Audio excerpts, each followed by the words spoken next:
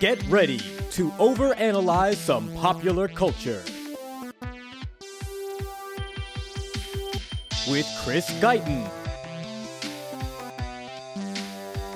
and James Kelly.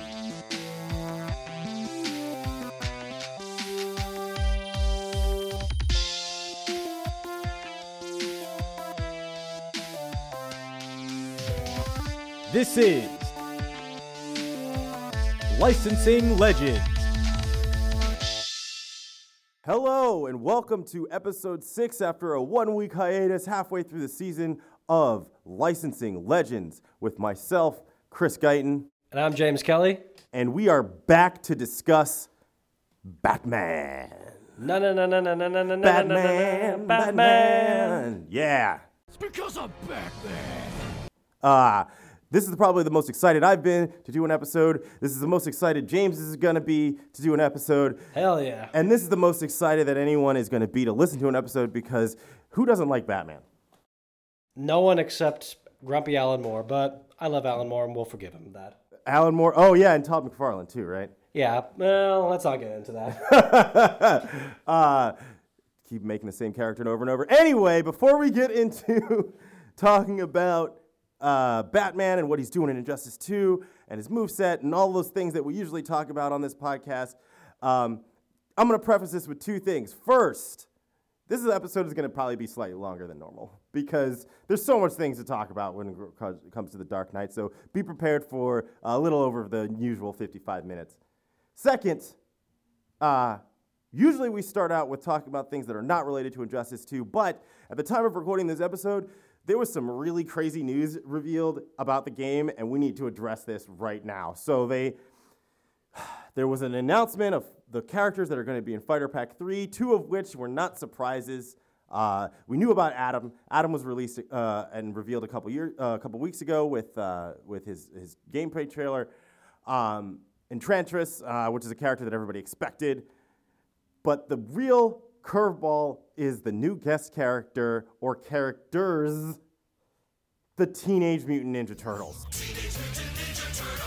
Oh no, not even that one.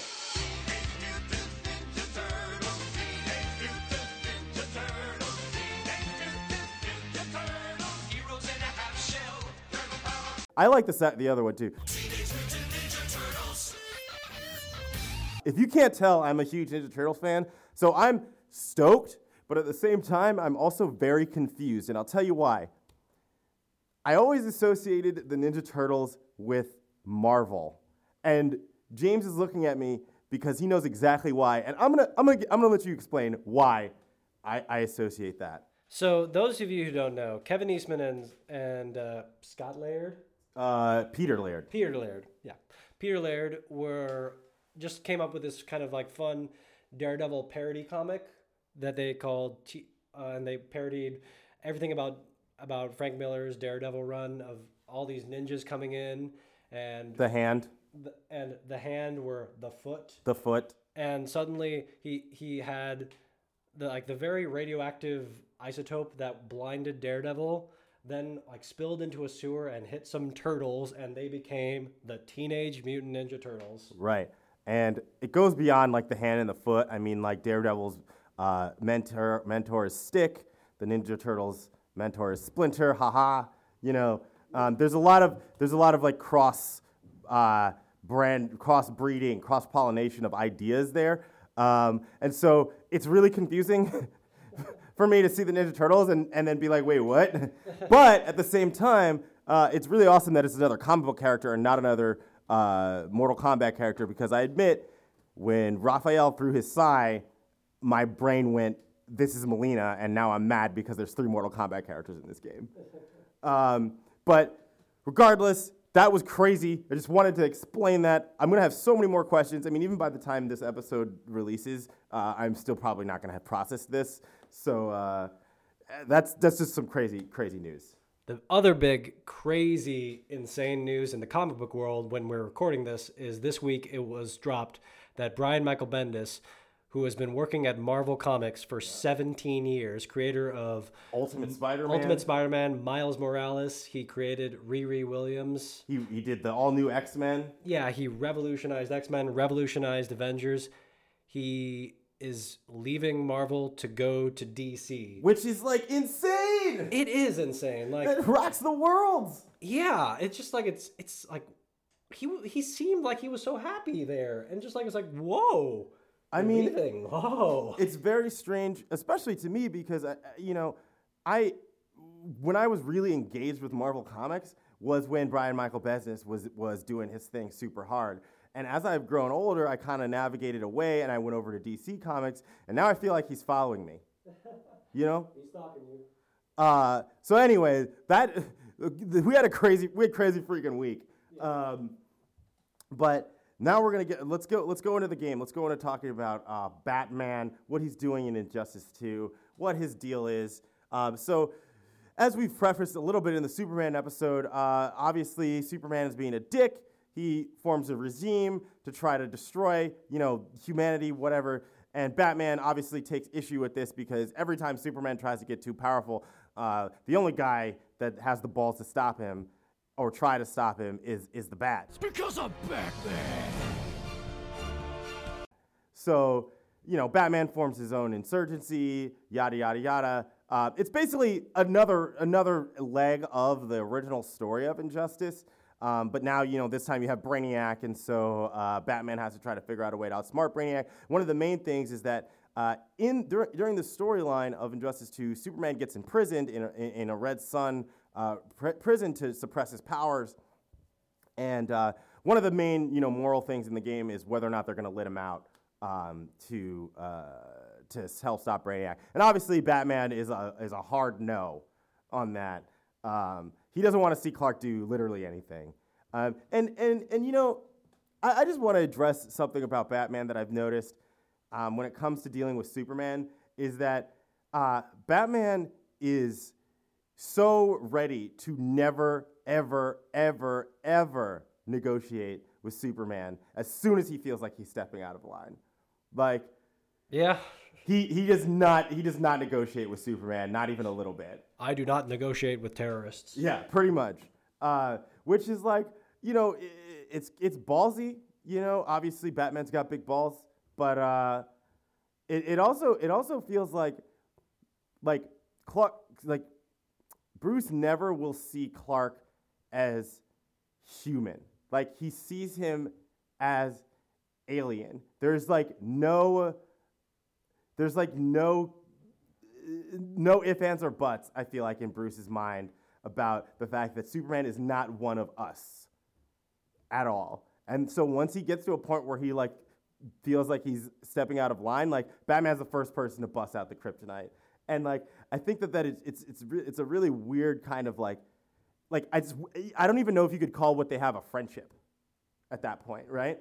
Well, that's you have to thank that to Frank Miller. Frank Miller in Dark Knight Returns, from the 1940s to the 1980s, Superman and Batman were best friends.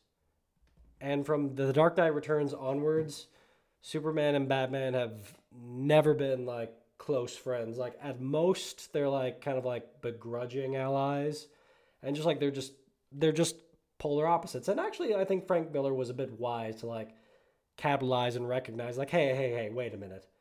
One of these guys scares people and is a pessimist.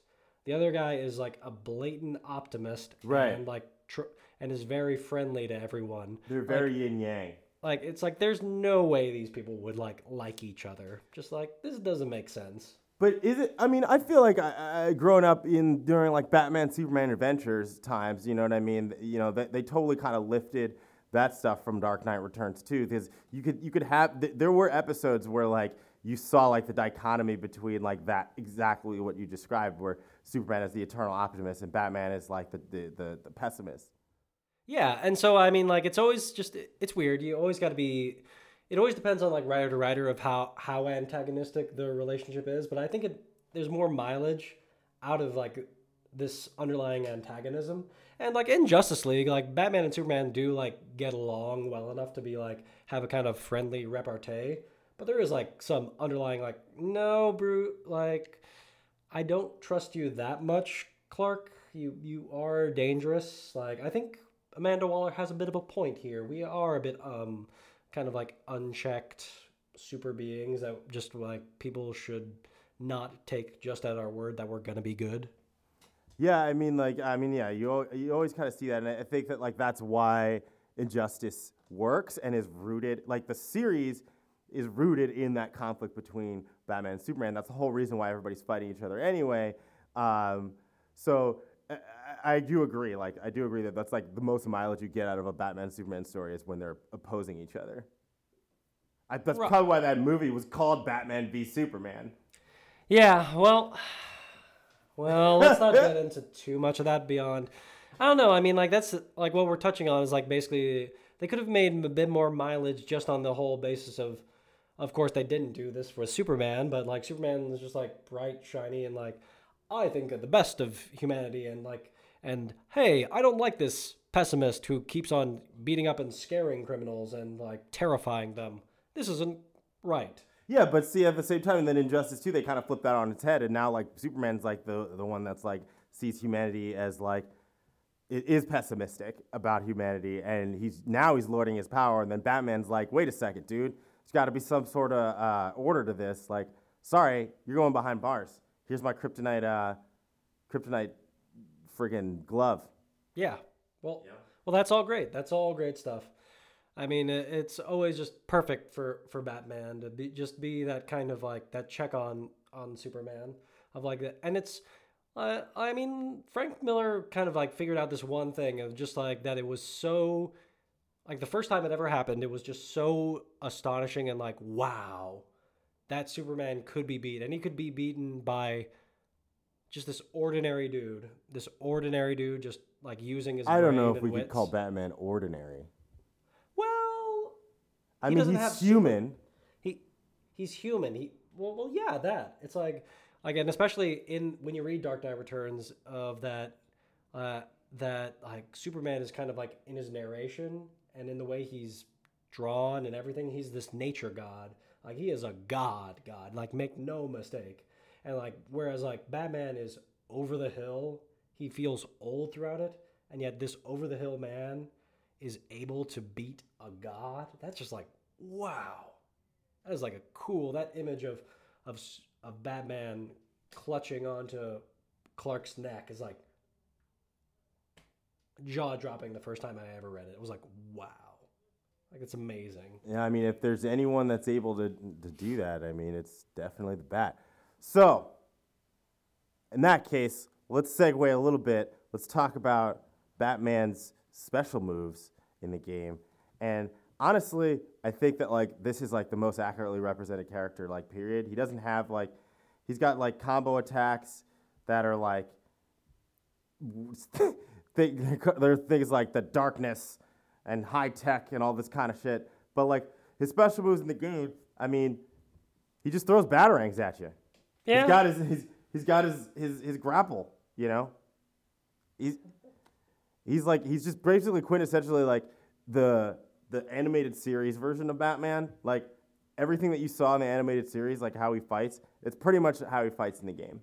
Well, I mean, we've said it a million times in this podcast already. Like that's what we love about Batman. That's what I grew up on Batman. That's my intro to Batman. Other than, yes, Adam West was also my intro to Batman. Yeah, I mean, me personally, I think Kevin Conroy is my Batman. Like we said a million times on this podcast, and again, reinforcing the fact that he's actually in Injustice 2, also voicing the character in the game. I feel like that is like that part was like kind of a stroke of genius on NetherRealm side to get that guy to come in and do this, because now that's all I can see is that version of Bruce, and I think it's just generally pretty faithful. Yep. Well, once you got Kevin Conroy, the rest is like, okay, this is Batman. No, right, exactly. We're safe. Like, it's always weird. Like, when they get someone else to play Batman, it's always like then it's like ooh, what are they going for? Then it feels like a different take on Batman almost every time. Right, That's a strange right. thing. It's a weird thing because like the Arkham games are very much a different take on Batman, but because Kevin Conroy is there and because Paul Dini's there, it's like, but it doesn't feel that. It's like, oh yes, they look different, but that's Batman. No, that's actually a really good point too. Is like, yeah, as soon as you change the voice, like it feels like an alternate reality, and every single version where Kevin Conroy does the voice, it feels like it's an extension of that Batman animated series universe that I know and love. Yeah, that's what we're saying. Like that's a completely stellar point. Like even in like Batman, the Arkham Origins game, for example, right? Yeah. That's Roger Craig Smith plays Batman, and I don't know if fun fact, he also voices Sonic the Hedgehog. He's the American version of Sonic the Hedgehog now, following Jaleel White. But even in that game, that is based in the same universe and same Gotham, same version.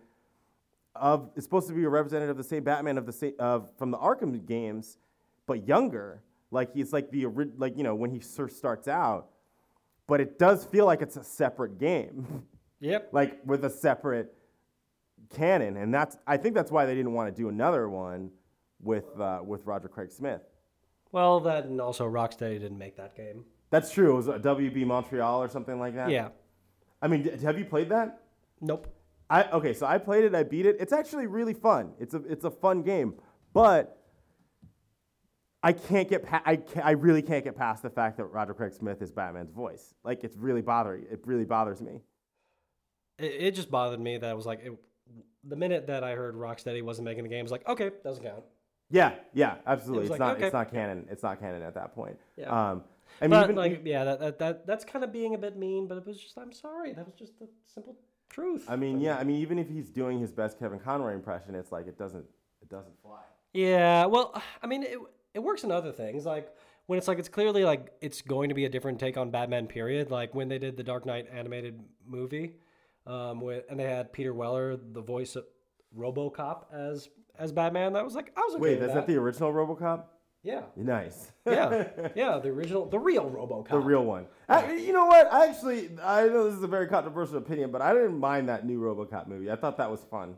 Could not see it. PG-13 RoboCop does not make sense to me. Fair enough. Anyway. Yeah, but I'm sorry. Okay, well, this is a tangent, but go ahead. Let me flat out say it. Like, okay, come on. People, RoboCop is famous for the scene of Ed 209 coming up and machine gunning like this guy down to ridiculous degrees, and it goes from being horrific to kind of funny. How can you replicate something like that in a PG-13 environment?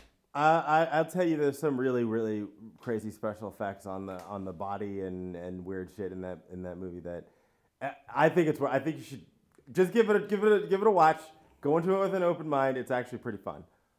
Anyway, Peter Weller as Batman.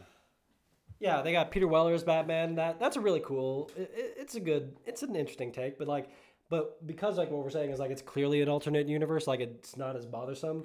Also, things like Justice League: The New Frontier, they had a different Batman, and it was just like that felt fine because it was supposed to take like place in the very much in like the 1950s to 60s. I was like, okay, so this isn't like a normal like timeless Batman, so this also feels okay. This doesn't bother me. Whereas it did bother me when I watched like these like recent ones like Batman versus Robin. No, not Brave and the Bold per se. But I want to bring that up because I think that that one I kind of accept because the art style makes me just like puts me in a mode where I know already that this is an alternate Batman. Oh yeah. And so that voice doesn't bother me. Yeah, same. Well, it's like what we're saying is like when it's like it's very clearly like stylized to not be like this is not going to be like your Bruce Timm Batman. This is going to be like a totally different thing. It's like okay, it's easier to accept than when it's something that's supposed to be connected to like a Kevin Conroy type of Batman. Yeah. That's when it's like this is weird. I don't like this.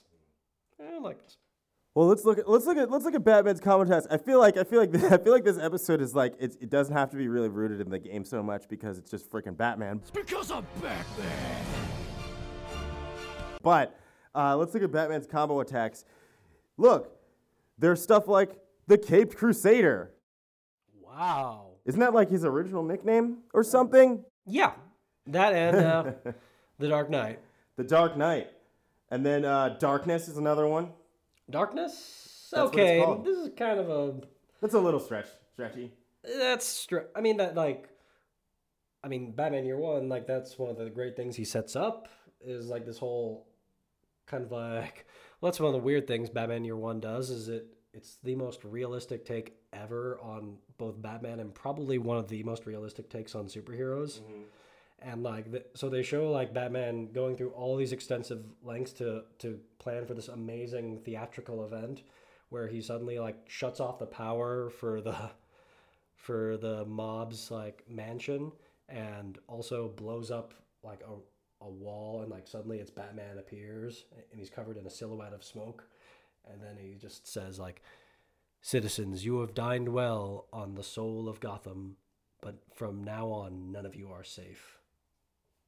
And just like that is cool. But like they also cold, they also go out of their way to deconstruct that and say, nope, come on, this is a normal dude. And he went a lot of preparation to get that.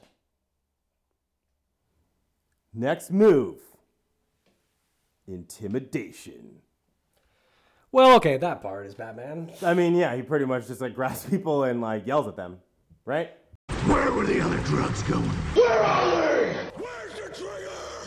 Where is he? I mean, I'm Batman. Christian Bale, Batman. You rattled his cage. Dude, that fucking movie. Anyway, intimidation. That's like his number one tactic. You do that shit all the time when you're Batman. Actually, like you'd think that like, oh, that's something that like Frank Miller brought. No. Bill Finger brought that with the second Batman story. Well, he's supposed to be a detective. Detectives do that shit all the time, man. Bad cop, exactly. Yeah. And then he's got a move called High Tech, which is like, okay, whatever. But this is the pinnacle of combo attack names in the game. It's just simply called Injustice. Yeah. So it's kind of like when they do like the name of the show in the show, or like the name of the movie in the movie. Like what's the like in Deep Blue Sea? Have you ever seen that shit with LL Cool J and like where it's like they're like it's like sharks? It's like from the 90s. Remember in the 90s when like every movie was about some extreme version of an animal killing people? So Deep Blue Sea is this movie where there's a bunch of scientists, they go and they do experiments on sharks and they become like really smart, crazy sharks. And LL Cool J's in it, it's a whole thing. But at the very end of the movie, one of the characters says something like, because that's what an 8,000-pound Mako thinks about. About freedom. About the Deep Blue Sea. And you're just like, no! It's like, so it's like that. It's like that. This is Batman's... That Family Guy joke, of like, I love it when they say the name of just like, you die another day, so you wish to die another day. Yeah, exactly. Goldfinger! Shit like that. Yeah. So they decided to give that to Batman, which I guess is appropriate. Yeah. I mean, Batman and Superman in the game, they're kind of like the basic characters of the Ken and Ryu of the game, you know? They're leads. So I guess if anybody has to have a combo move called Injustice, it'd have to be Z-Bat. Well, he's very famous for fighting injustice and trying to avenge people and bring about justice. Yeah. He's also very famous for being a massive dickhead and causing.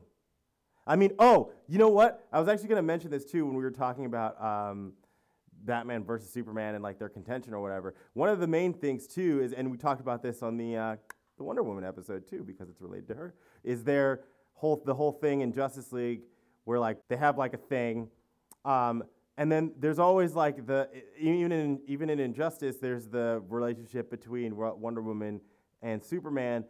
They don't really touch too much on Bruce's interest in Diana. And I'm gonna repeat this, like I said in the Wonder Woman episode. I feel like that was a missed opportunity for like a little bit more story there. You know what I mean? Yeah. I don't know. It's in the live action movies. Who knows? who knows where they're gonna go? Well, the live action movies are Ben Affleck's not gonna play Batman anymore or something, right? Didn't he say that? I think he kind of said that, yeah, to some degree. He's just sad that nobody likes him as Batman. Well, it's kind of like I don't know. I think he made a bit of a. Okay, like this is getting Hollywood gossipy, but all right. But let me just flat out say it. It's like, about okay, Batman though, so we could talk. It's Batman. So okay, so the thing is, like, I think he experienced kind of what most actors experience of that. Michael Keaton was like, look, like I did Batman twice. It's like, we'll offer you a huge amount of money to do the third Batman movie. He's like, okay, I'll do it. Then suddenly it's like, Tim Burton's out. Like, what? The guy who cast me and got me the role, and like, what direction are you going? Oh, we're going for a bit more camping. It's like, guys, like, no, I'm not gonna do that. So wait, so you think that happened to Affleck too? Or I think for Affleck, Zack Snyder? It was maybe a bit Zack Snyder. I think it was also honestly a tiny bit of just that he kind of really only wanted to be Batman for maybe like a couple movies, like yeah, but I mean, like I feel like he also wanted to direct the movies, and then he kind of probably realized that no, I actually can't really direct these movies, and actually, I'm in my 40s, man. Like getting this fit and like this kind of diet, this is not fun. This Fair is not enough. fun. That's a realistic reason. So like it's just like like I want to do like my movies. I want to do the movies that like get me Oscars. I don't want to do like just these summer tentpole movies. I kind of did this for a while, and I kind of grew past it. And I think he probably is like he wanted to go give it one more go, and he's already kind of felt like I've given it all I want. Yeah. It's probably like it's kind of like on the lines of like I totally want to do that movie until you're like, oh yeah, wait a minute, this is what it's like. You know, the thing about that though is like, see, I don't think DC. This is why I think DC is faltering when it comes to their cinematic universes. Is they're not really like thinking about like the long term. Like casting Ben Affleck in the first place, like I feel like was a misstep, and like trying to go with like the older Bruce Wayne like doesn't give you as much mileage unless they're going to do something where they like, I don't know, go to Batman Beyond or something and try to do like a live action Terry McGinnis or something like that, but like or do a total Dark Knight Returns and like it's like it is an old Batman. Right, exactly. You know, but like I don't know if they are they seem short-sighted in their casting choices. That was kind of my reaction. It was like no, like, and to be fair, like Ben Affleck, we keep on talking about this one movie, like until we see Justice League, we'll but like to be honest, like it's just like he was fantastic as Batman. I agree. He was meant to be Ben Affleck Batman. as an actor though, like I'm not an Affleck hater at all. Yeah, I'm not. I love like Dogma. Jay and Silent Bob Strike Back. I mean, I like watching Daredevil to laugh at it. Also. Well, but he's great in Jersey Girl. That movie was okay. Anyway, let's not obsess over Ben Affleck a little bit more. I think the point is though that like overall, I just think that like you know whether he continues or does it, I think that DC still has a kind of a long way to go when it comes to like developing a cohesive like cinematic universe. I think maybe it's like whoever they got like doing their Arrowverse, why aren't they working on the movies too? Like I don't understand. It's very confusing. Well, they're making corrections, the course corrections. Like Wonder Woman was a step in the right direction. We'll have to see with Justice League. We'll have to see. It's going to be interesting because it's going to be one of these kinds of movies where they brought on a whole new director to kind of fix the movie. Yeah. Or not fix the movie, but just to finish the movie. And then like he got in and was like, well, I'm going to make my movie. So they reshot a lot of it. So it's going to be interesting. I'm really interested to see the Zack Snyder version after watching the Joss Whedon version. Because there'll be something leaked or they'll release like a original director's cut or something like that. I don't know, man. In an age where they're right now reshooting to take out Kevin Spacey out of a movie, I don't know if that's going to happen. I think that they will. They've got too far in production, and Zack Snyder's totally like associated. You know what I mean? It wasn't like a bad falling out. He had some shit happen to him in his life, and he couldn't finish it. And so I think there's a very huge chance that like a year after like DVD release, we'll see like a Zack Snyder cut. It would be interesting. I'd love to see it. Yeah, I'm definitely interested in that. Anyways, where was I gonna go with that? Let's talk about some special moves. Special moves. Batman. We already touched on this shit, man. He throws batarangs. He's got a batarang he can throw at you, and then he has an upward batarang he can throw at you for an anti-air, which is pretty badass. I don't think I've ever seen a version of Batman where he doesn't have batarangs. Give me one. Well, I mean, other than like all the alternate versions that are like floating around the dark multiverse right now. Adam West? Yeah. Did he? Ooh, fair enough. Oh, wait. I remember what I was going to say. By the time this episode releases, Justice League will have been out. Yes. So, listeners, send us your thoughts about Justice League and Ben Affleck's Batman in particular to licensinglegends@gmail.com. Please. Now, did Adam West have batarangs? That's a good question. I don't think he did. They had Bang Pow, but I don't remember batarangs. Damn, that's actually a good point. He definitely had grapples. He had grapples. He had tons of gadgets, but I don't think batarangs. Wow. I think that was a bit on the too violent for them. Just like Two-Face was too violent. Wow. So, Adam West, Batman. Okay, what about you saw Batman vs. Two-Face. What about Batman vs. Two-Face? No. No batarangs at all? I don't think so, no. Oh my goodness. Well, we found a version of Batman that doesn't have batarangs. That's Well, I mean, Batman always, like, it varies on what they want to do and what they want to kind of go for, because, like, that's always been the case. Batman's always been, like, evolving, and they've figured things out as they go along. right, but that's like one of those things where like there's not a version of Superman where he's like not from Krypton. Like, I don't know, man. The batarang I feel like is so staple. Yeah. Well, yeah, that's true. You know? Well, once they figure out something truly like that like cannot be undone. Actually, can I spoil something for you? Go ahead. So, Superman Red Son, throughout the entire time, they say Superman landed on the Ukraine, and like he's an alien. But they never say like where he's from. And like they never really go into it. Like they never explore it because they're just too concerned about, hey, there's this giant crazy alien that can crush tanks with his hands. Like I think we should focus on that first. Yeah. But then like as it goes on, like they never really touch on like where he's actually from. The very end when Superman pretends to be dead and Lex Luthor takes over the world and like he establishes this world, suddenly like people live for thousands of years, and slowly Lex Luthor has many descendants.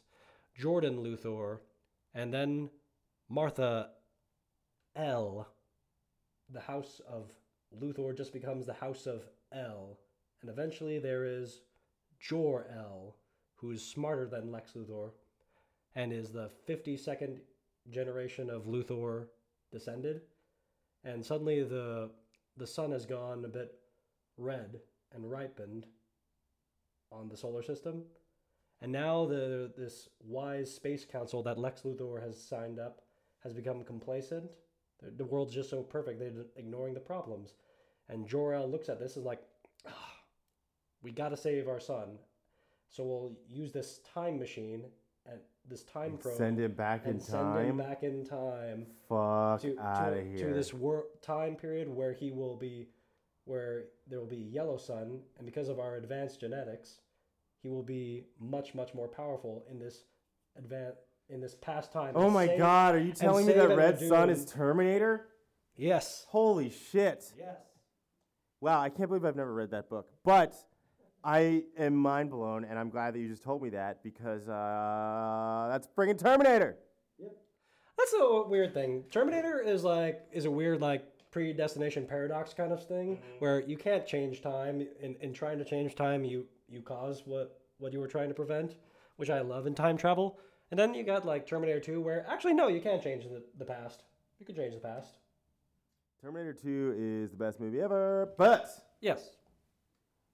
Let's continue talking about Batman. So, his next move is just a cape counter. Just counters you. Grab him, flips your cape at you, counters you. Batman's a freaking ninja, so. Yep. I mean, duh. Then he's got these like scatter bombs.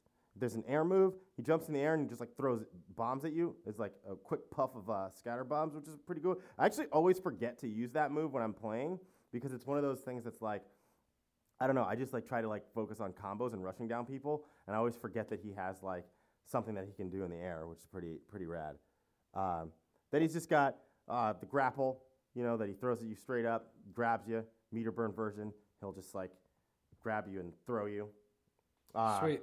And then a slide kick, kind of like Scorpion's slide kick in Mortal Kombat, actually, which is also another interesting thing because I'm pretty sure in Mortal Kombat versus DC, the version of Batman that is in that game is very is like almost like a platelet swap of like Scorpion because they like treated both of the characters as like ninja characters, which is really weird. So there's like a lot of like some subtle similarities between Batman and Scorpion. The grapple being one of them, despite the fact that he pulls you he goes towards you instead of pulling you towards him. But the slide kick especially is a very like Scorpion-y kind of Ed Boon kind of move. Well, it always is fun and interesting when you kind of like what you want to emphasize for certain things about Batman. Like it was the Nolan movies emphasized the ninja element. Yeah. And like really emphasized the idea that Batman was a ninja. Like Batman Begins, you barely see Batman in costume, and it's just like he's just attacking, and you never see him attack. You're always too late. He just swoops in on you, and then like you get versus like the Tim Burton movies, like they emphasize like Batman kind of like inhabits and becomes kind of like a bat, where he like even like sleeps upside down and stuff like that. Like I don't know, Batman Forever. I don't know what they were trying to go for there. Batman. That movie is interesting because I really like Jim Carrey's Riddler. Yeah, I love it. I don't know how I feel about Val Kilmer as Batman. I remember liking that movie as a kid and then watching it as an adult and being like kind of ambivalent because like I don't know if I just like Val Kilmer has such a punchable face. Oh. And like I just hate him being Bruce Wayne. It's just like I think I hate him more than Clooney on some levels. Really? Yeah. Really? His face is just so punchable. And he has like a lisp sometimes when he talks. I don't know. I think like the handsome face of Batman, Kilmer was a good choice for that. I think he was a great choice for like Bruce Wayne. Like he just seemed so uncomfortable more than like some of the other ones. Yeah. Of like, but you're not Batman. Like you're kind of uncomfortable. I don't know. It's been so long since I've seen that movie. I was like you. Like that was my favorite Batman movie when I was a kid. Yeah. When I was 5, people. Right. Give context. And so, I mean, I was a huge Jim Carrey fan to begin with. So right, just exactly. Like, so I'm still a huge Jim Carrey fan. I still am, yeah. He woke, by the way. He's woke. Anyway, we'll talk about that later. Anyways, like that movie was fun when you're a kid, but once you get past Keaton, it's like it's weird until they get to Christian Bale. It's like they really weren't comfortable being Batman, right? And then like Clooney is just not comfortable with either being Bruce Wayne or Batman. So yeah, I mean, one of the what I mentioned, the main thing that really bothers me about Val Kilmer as Batman is he definitely has like a weird, almost kind of a lisp. So there's a line in Batman Forever, and I will never fucking forget this. This is burned into my goddamn head. Oh, okay. Is when he is approaching not Kim Basinger, fucking Nicole Kidman, and he asks her to go to the circus, and he says, "Tell me, Doctor, do you like the circus?" Like, swear, like, I'm going to find the clip and I'm going to edit it in there, but it... Tell me, Doctor, do you like the circus? Like, and I just took me so out of it, and I'm like, Batman does not have a lisp. Like, Bruce Wayne does not have a fucking lisp. That bothers the shit out of me, and go away, and they should have fired him right on the spot. Ouch. Top Gun, you are not. You know? Ooh, that's pretty harsh to the Iceman. I know. I'm sorry, Val Kilmer. I just really hated you as Batman. I didn't. As an adult. As a child, you rocked my world. But also the beginning of that movie is fucking flawless. I love the opening scene with the Two-Face and the little vat of acid. Oh no! It's boiling acid! Or whatever. Yeah. The safe that flies out of the. Yeah. Oh man, that was real cool. Yeah, that was cool. Last thing that Batman's got in the game that we didn't talk about, which is kind of weird. Well, it was weird to me when I played the first Injustice. The mechanical bats. Now, Batman's character power is that he's got 3 mechanical bats that fly down, and you can use them to extend combos. You could shoot them out at someone one at a time as they recharge. The mechanical bat thing always kind of I don't know. I've never really liked that. I feel like that's just kind of. It's more of I don't know. I associate those mechanical fucking little animal things or I recognize that Bruce Wayne has a lot of technological advances and resources. But I always think that's more of a Spider-Man-y kind of thing to do. I don't know. I would associate it more with things like Batman Beyond and also with Iron Man. And that's actually the kind of the Lego Batman kind of touched upon it, along with those great Haim Marvel and Amadeus. Wait, Lego Batman the game or the movie? The movie. Okay. Which I hated that movie, by the way. We could talk about that after this. Really? Yeah, hated it. I loved it. Oh man, terrible. Go. Okay, but this is Siskel and Ebert right here. Hey, all right. But yeah, so the thing about where was I going? Mechanical bats. Oh, mechanical bats. We live in an age where there are drones out there, so Yeah. Batman's got even better drones. But just it's weird, it's something that kind of unintentionally has happened because Batman is so timeless. In that the time that he was created, just having a grappling gun was pretty advanced. Yeah, true. And just owning a car that kind of looked a little bit different from the regular cars. And actually the Batmobile didn't look that different from the regular cars in the very first appearance. Yeah. The very first time it's drawn, it's just Bob, couldn't you draw it to be cool? It just looks like a car. It's well, yeah, it's just a car. You said you wanted a car. I was no, I said a Batmobile. Yeah, it's a Batmobile. No. It shouldn't it be a bit more look like a bat a little bit? I don't think anybody knew what they were doing in those days.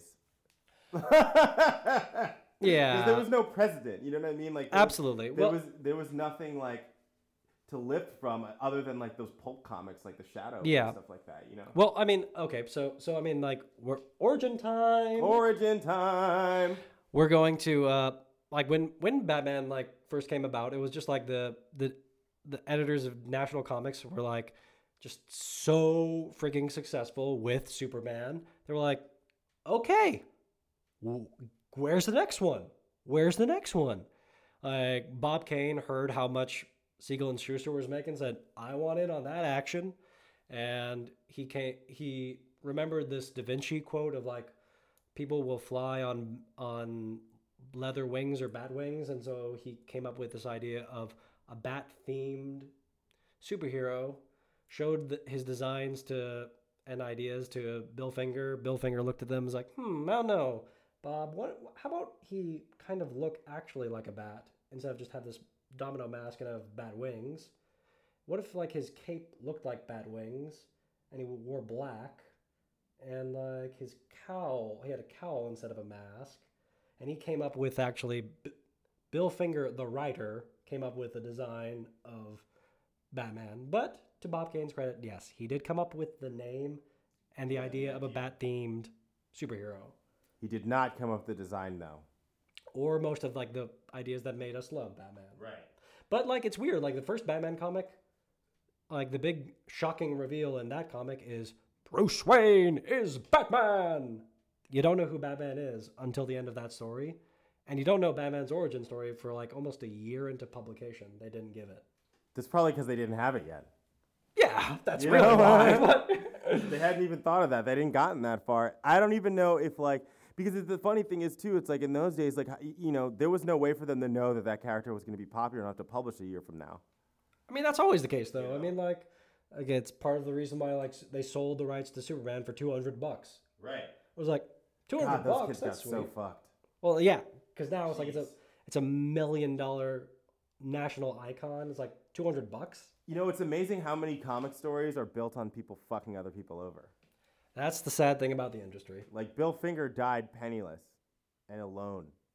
Yep. And he created one of the most iconic characters of all time. Something that's like the most recognized. Like anywhere you go, people know Batman. Yeah. Anywhere. Well, I mean, well, the great documentary, which I cannot recommend enough, Batman and Bill, is just beautiful. It's so magnificently sad and beautiful.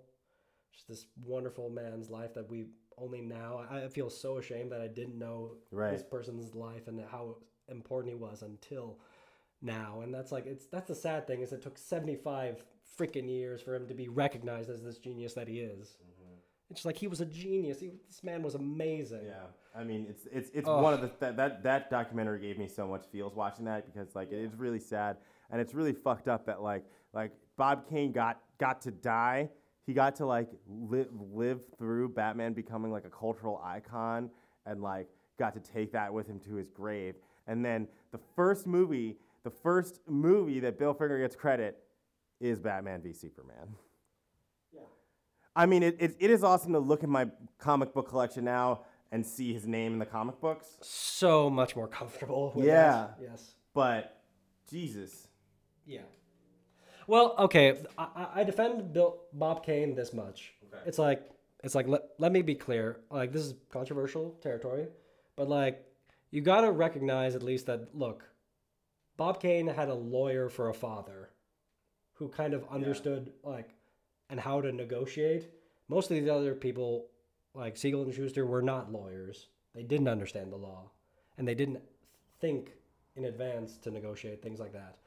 Also, like, so it's like, it's wonderful that Bob Kane got any money.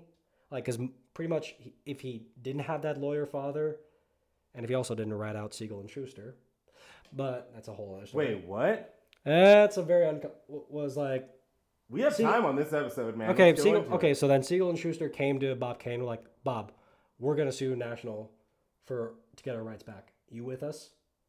He went to National and said, they're gonna sue you. Wait, did he really? Yes. He did. Wow, Bob Kane is a terrible. But he used that also as part of his negotiation. I helped you out. Now you help me out. Give me a better deal. So like, it's awful. It is 100% awful. But keep in mind, like he is one of the only people with Stan Lee of just like he actually got money. Yeah. In like the time where they treated artists completely, utterly like dirt. He got some money. That's amazing. I mean, but that being said, it's like you didn't share that money. Yeah, exactly. You didn't share that money with someone that you knew helped you out unbelievably. That made you a millionaire. Well, it's not even that he helped him, right? Like he was actively working with him. The only time Bill Finger ever got to see his name on the screen was that one episode of the Batman TV show that he wrote. That did break my heart. That totally broke my heart, dude. And then the guy's like, "Oh, I invited him over to my house because he didn't have a color TV." He didn't have a color TV. Like, oh my God. His one little request was, "Can I have top billing once?" Yeah, oh my God. Oh, sure, Bill. So heartbreaking. He's like, yeah, dude. Beautiful. Like, he was such a just a meek dude, and like people just took advantage of that.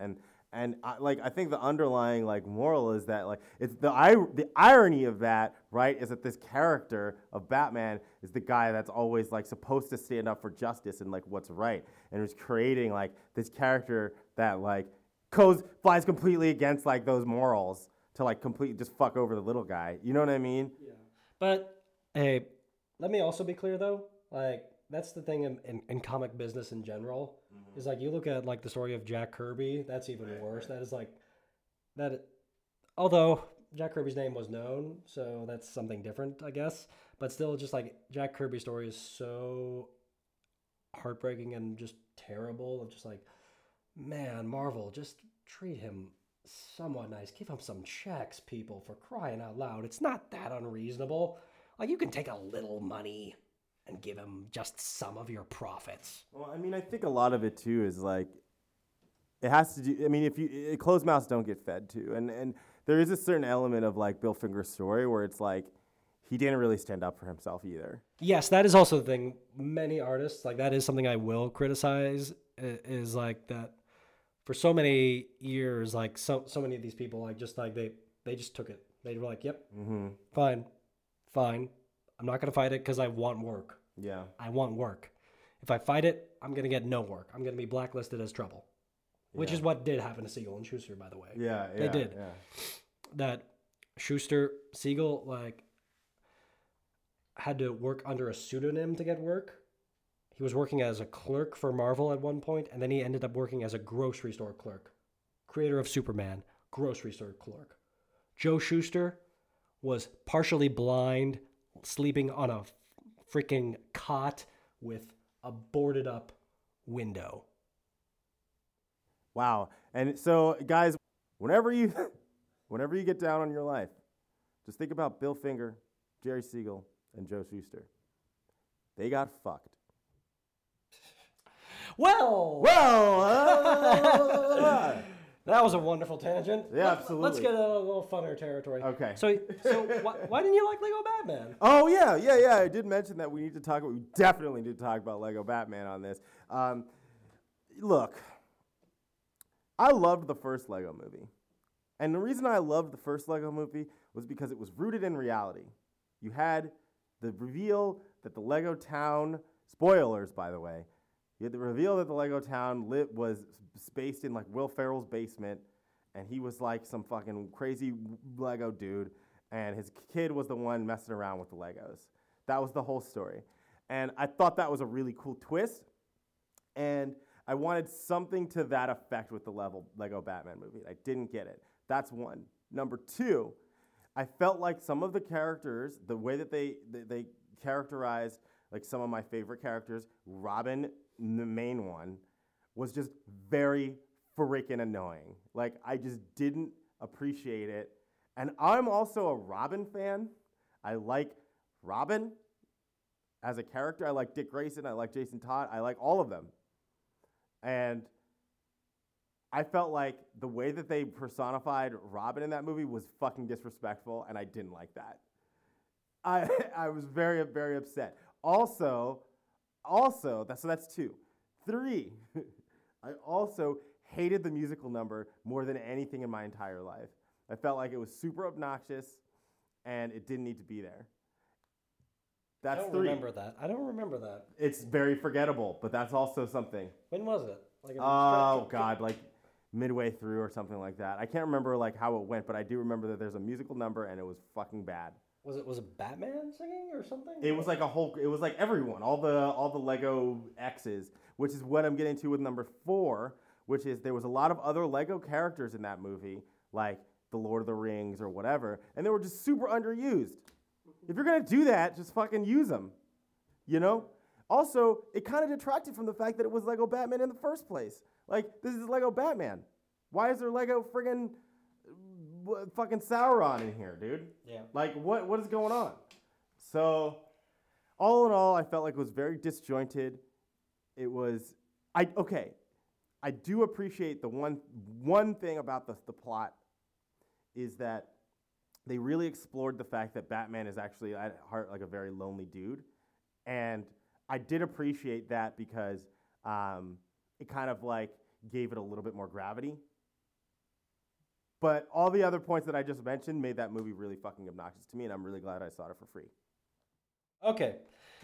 So, I'm the Roger Ebert in this situation. Keep in mind, okay, like one, I didn't see the Lego movie actually. I missed that one. Now and it's revealed. Look, I'm in my 20s. I don't have any kids. I don't go to kids' movies. I'm kicking myself that I didn't see the Captain Underpants movie because I felt like I should have seen that. Like I owed it to like my 8-year-old self to see that movie, but I was just like when I went to see a Pixar movie, I was like the oldest person that wasn't a parent in that movie. And I was just like, it was like, this feels weird. And like when I went to the Lego Batman movie, it also was that situation. So it's always weird for me to go to kids' movies. Fair enough. Yeah. Like in a theater, it feels weird. So keep that in mind. But okay, moving on though. I really liked. Okay, I'm blanking on his name. He plays BoJack Horseman. He plays Joe Bluth. Will Arnett. Will Arnett. I loved Will Arnett as Batman. That was like a perfect, like kind of like just like when they cast Diedrich Bader to be Batman and Batman Brave and the Bold. Like they put someone who had like this kind of deep, raspy voice, but at the same time could like do it in a kind of funny way, the kind of Kevin Conroy deep tenor for Batman. And I found myself enjoying it. But okay, here's my kind of snarky thing, but honestly my truth of the matter is like I'm thinking like this is a good movie. I'm liking this a lot. Like I get, oh, okay, this is a comedic Batman. Like the entire time, this is comedic Batman. Once I got into that mindset, I was like, okay, I'm totally comfortable with this. Like this is a cartoon. This is an animated Batman animated movie. This is a Batman cartoon movie. Like that was like, okay, that's fine. And like they actually did have some sincere like Batman is a lonely dude, as you touched on. I really like that. I really like that there was a heart in this movie. There was a really good heart in the middle of all these great jokes. My one little snarky thing, though, is like, as I'm watching this, like, why is this Lego, though? Why? Because, like, except for, like, the very climax of the movie, it's like, why is this Lego? Yeah. Why don't you just do an animated Batman cartoon movie? Right. And I mean, like, why is it Lego? That was actually, I was like, that was, like, took me out of it. Like, I kept on thinking time and time again, it's like, why is this Lego? Why is this Lego? I mean, that's exactly kind of my point, too. It's like, it just was confused. It was confusing. I agree. I don't think that the Lego aspect was necessary. Also, but I also loved like Zach Galifianakis' Joker. Like that was also really good. Like that was a great take on Joker, and that is, I think, actually one of the perfect portrayals of the Joker Batman dynamic. Of like Joker is his worst enemy, and he wants to be, and like he loves Batman in that hate way. No, I agree. I thought that part, there was elements that made sense. But I think that overall it would have made a better like group of like 10-minute shorts or something like that with all these little themes instead of like a 90-minute movie. I felt like it was just a little gratuitous. And then again, they disrespected Robin, and that really bothers me. Anyways, I think that we are coming in on an hour mark, which means that we're going to end this episode. Now, I recognize that we didn't talk too much about the game, but you guys get it. Yeah. You guys get it. Now, James, what do you think about Batman and Injustice 2? It's hard to get Batman wrong. They got him. I mean, yeah, exactly. Like he's got there's so much history behind him. There's so much source material. You don't really need to like try too hard to like personify like a good version of the Dark Knight, and I think that this comes across really well. Obviously, having Kevin Conroy as the voice is amazing, and then some of those friggin' costumes you can do, man, holy shit. Batman just looks so damn cool all the time. All right, yeah. Anyways, so we're done. This is the end of episode 6. We're halfway through the season. We're going to a couple more episodes. I think we're going to come back next week with Bane. So we're going to be still in this Batman universe, which is great. James, I know you hate Bane as a character. I really love Bane as a character, so we should have some pretty good debates here. That will be interesting. Anyways, thank you guys so much for listening to Licensing Legends, and have a great day.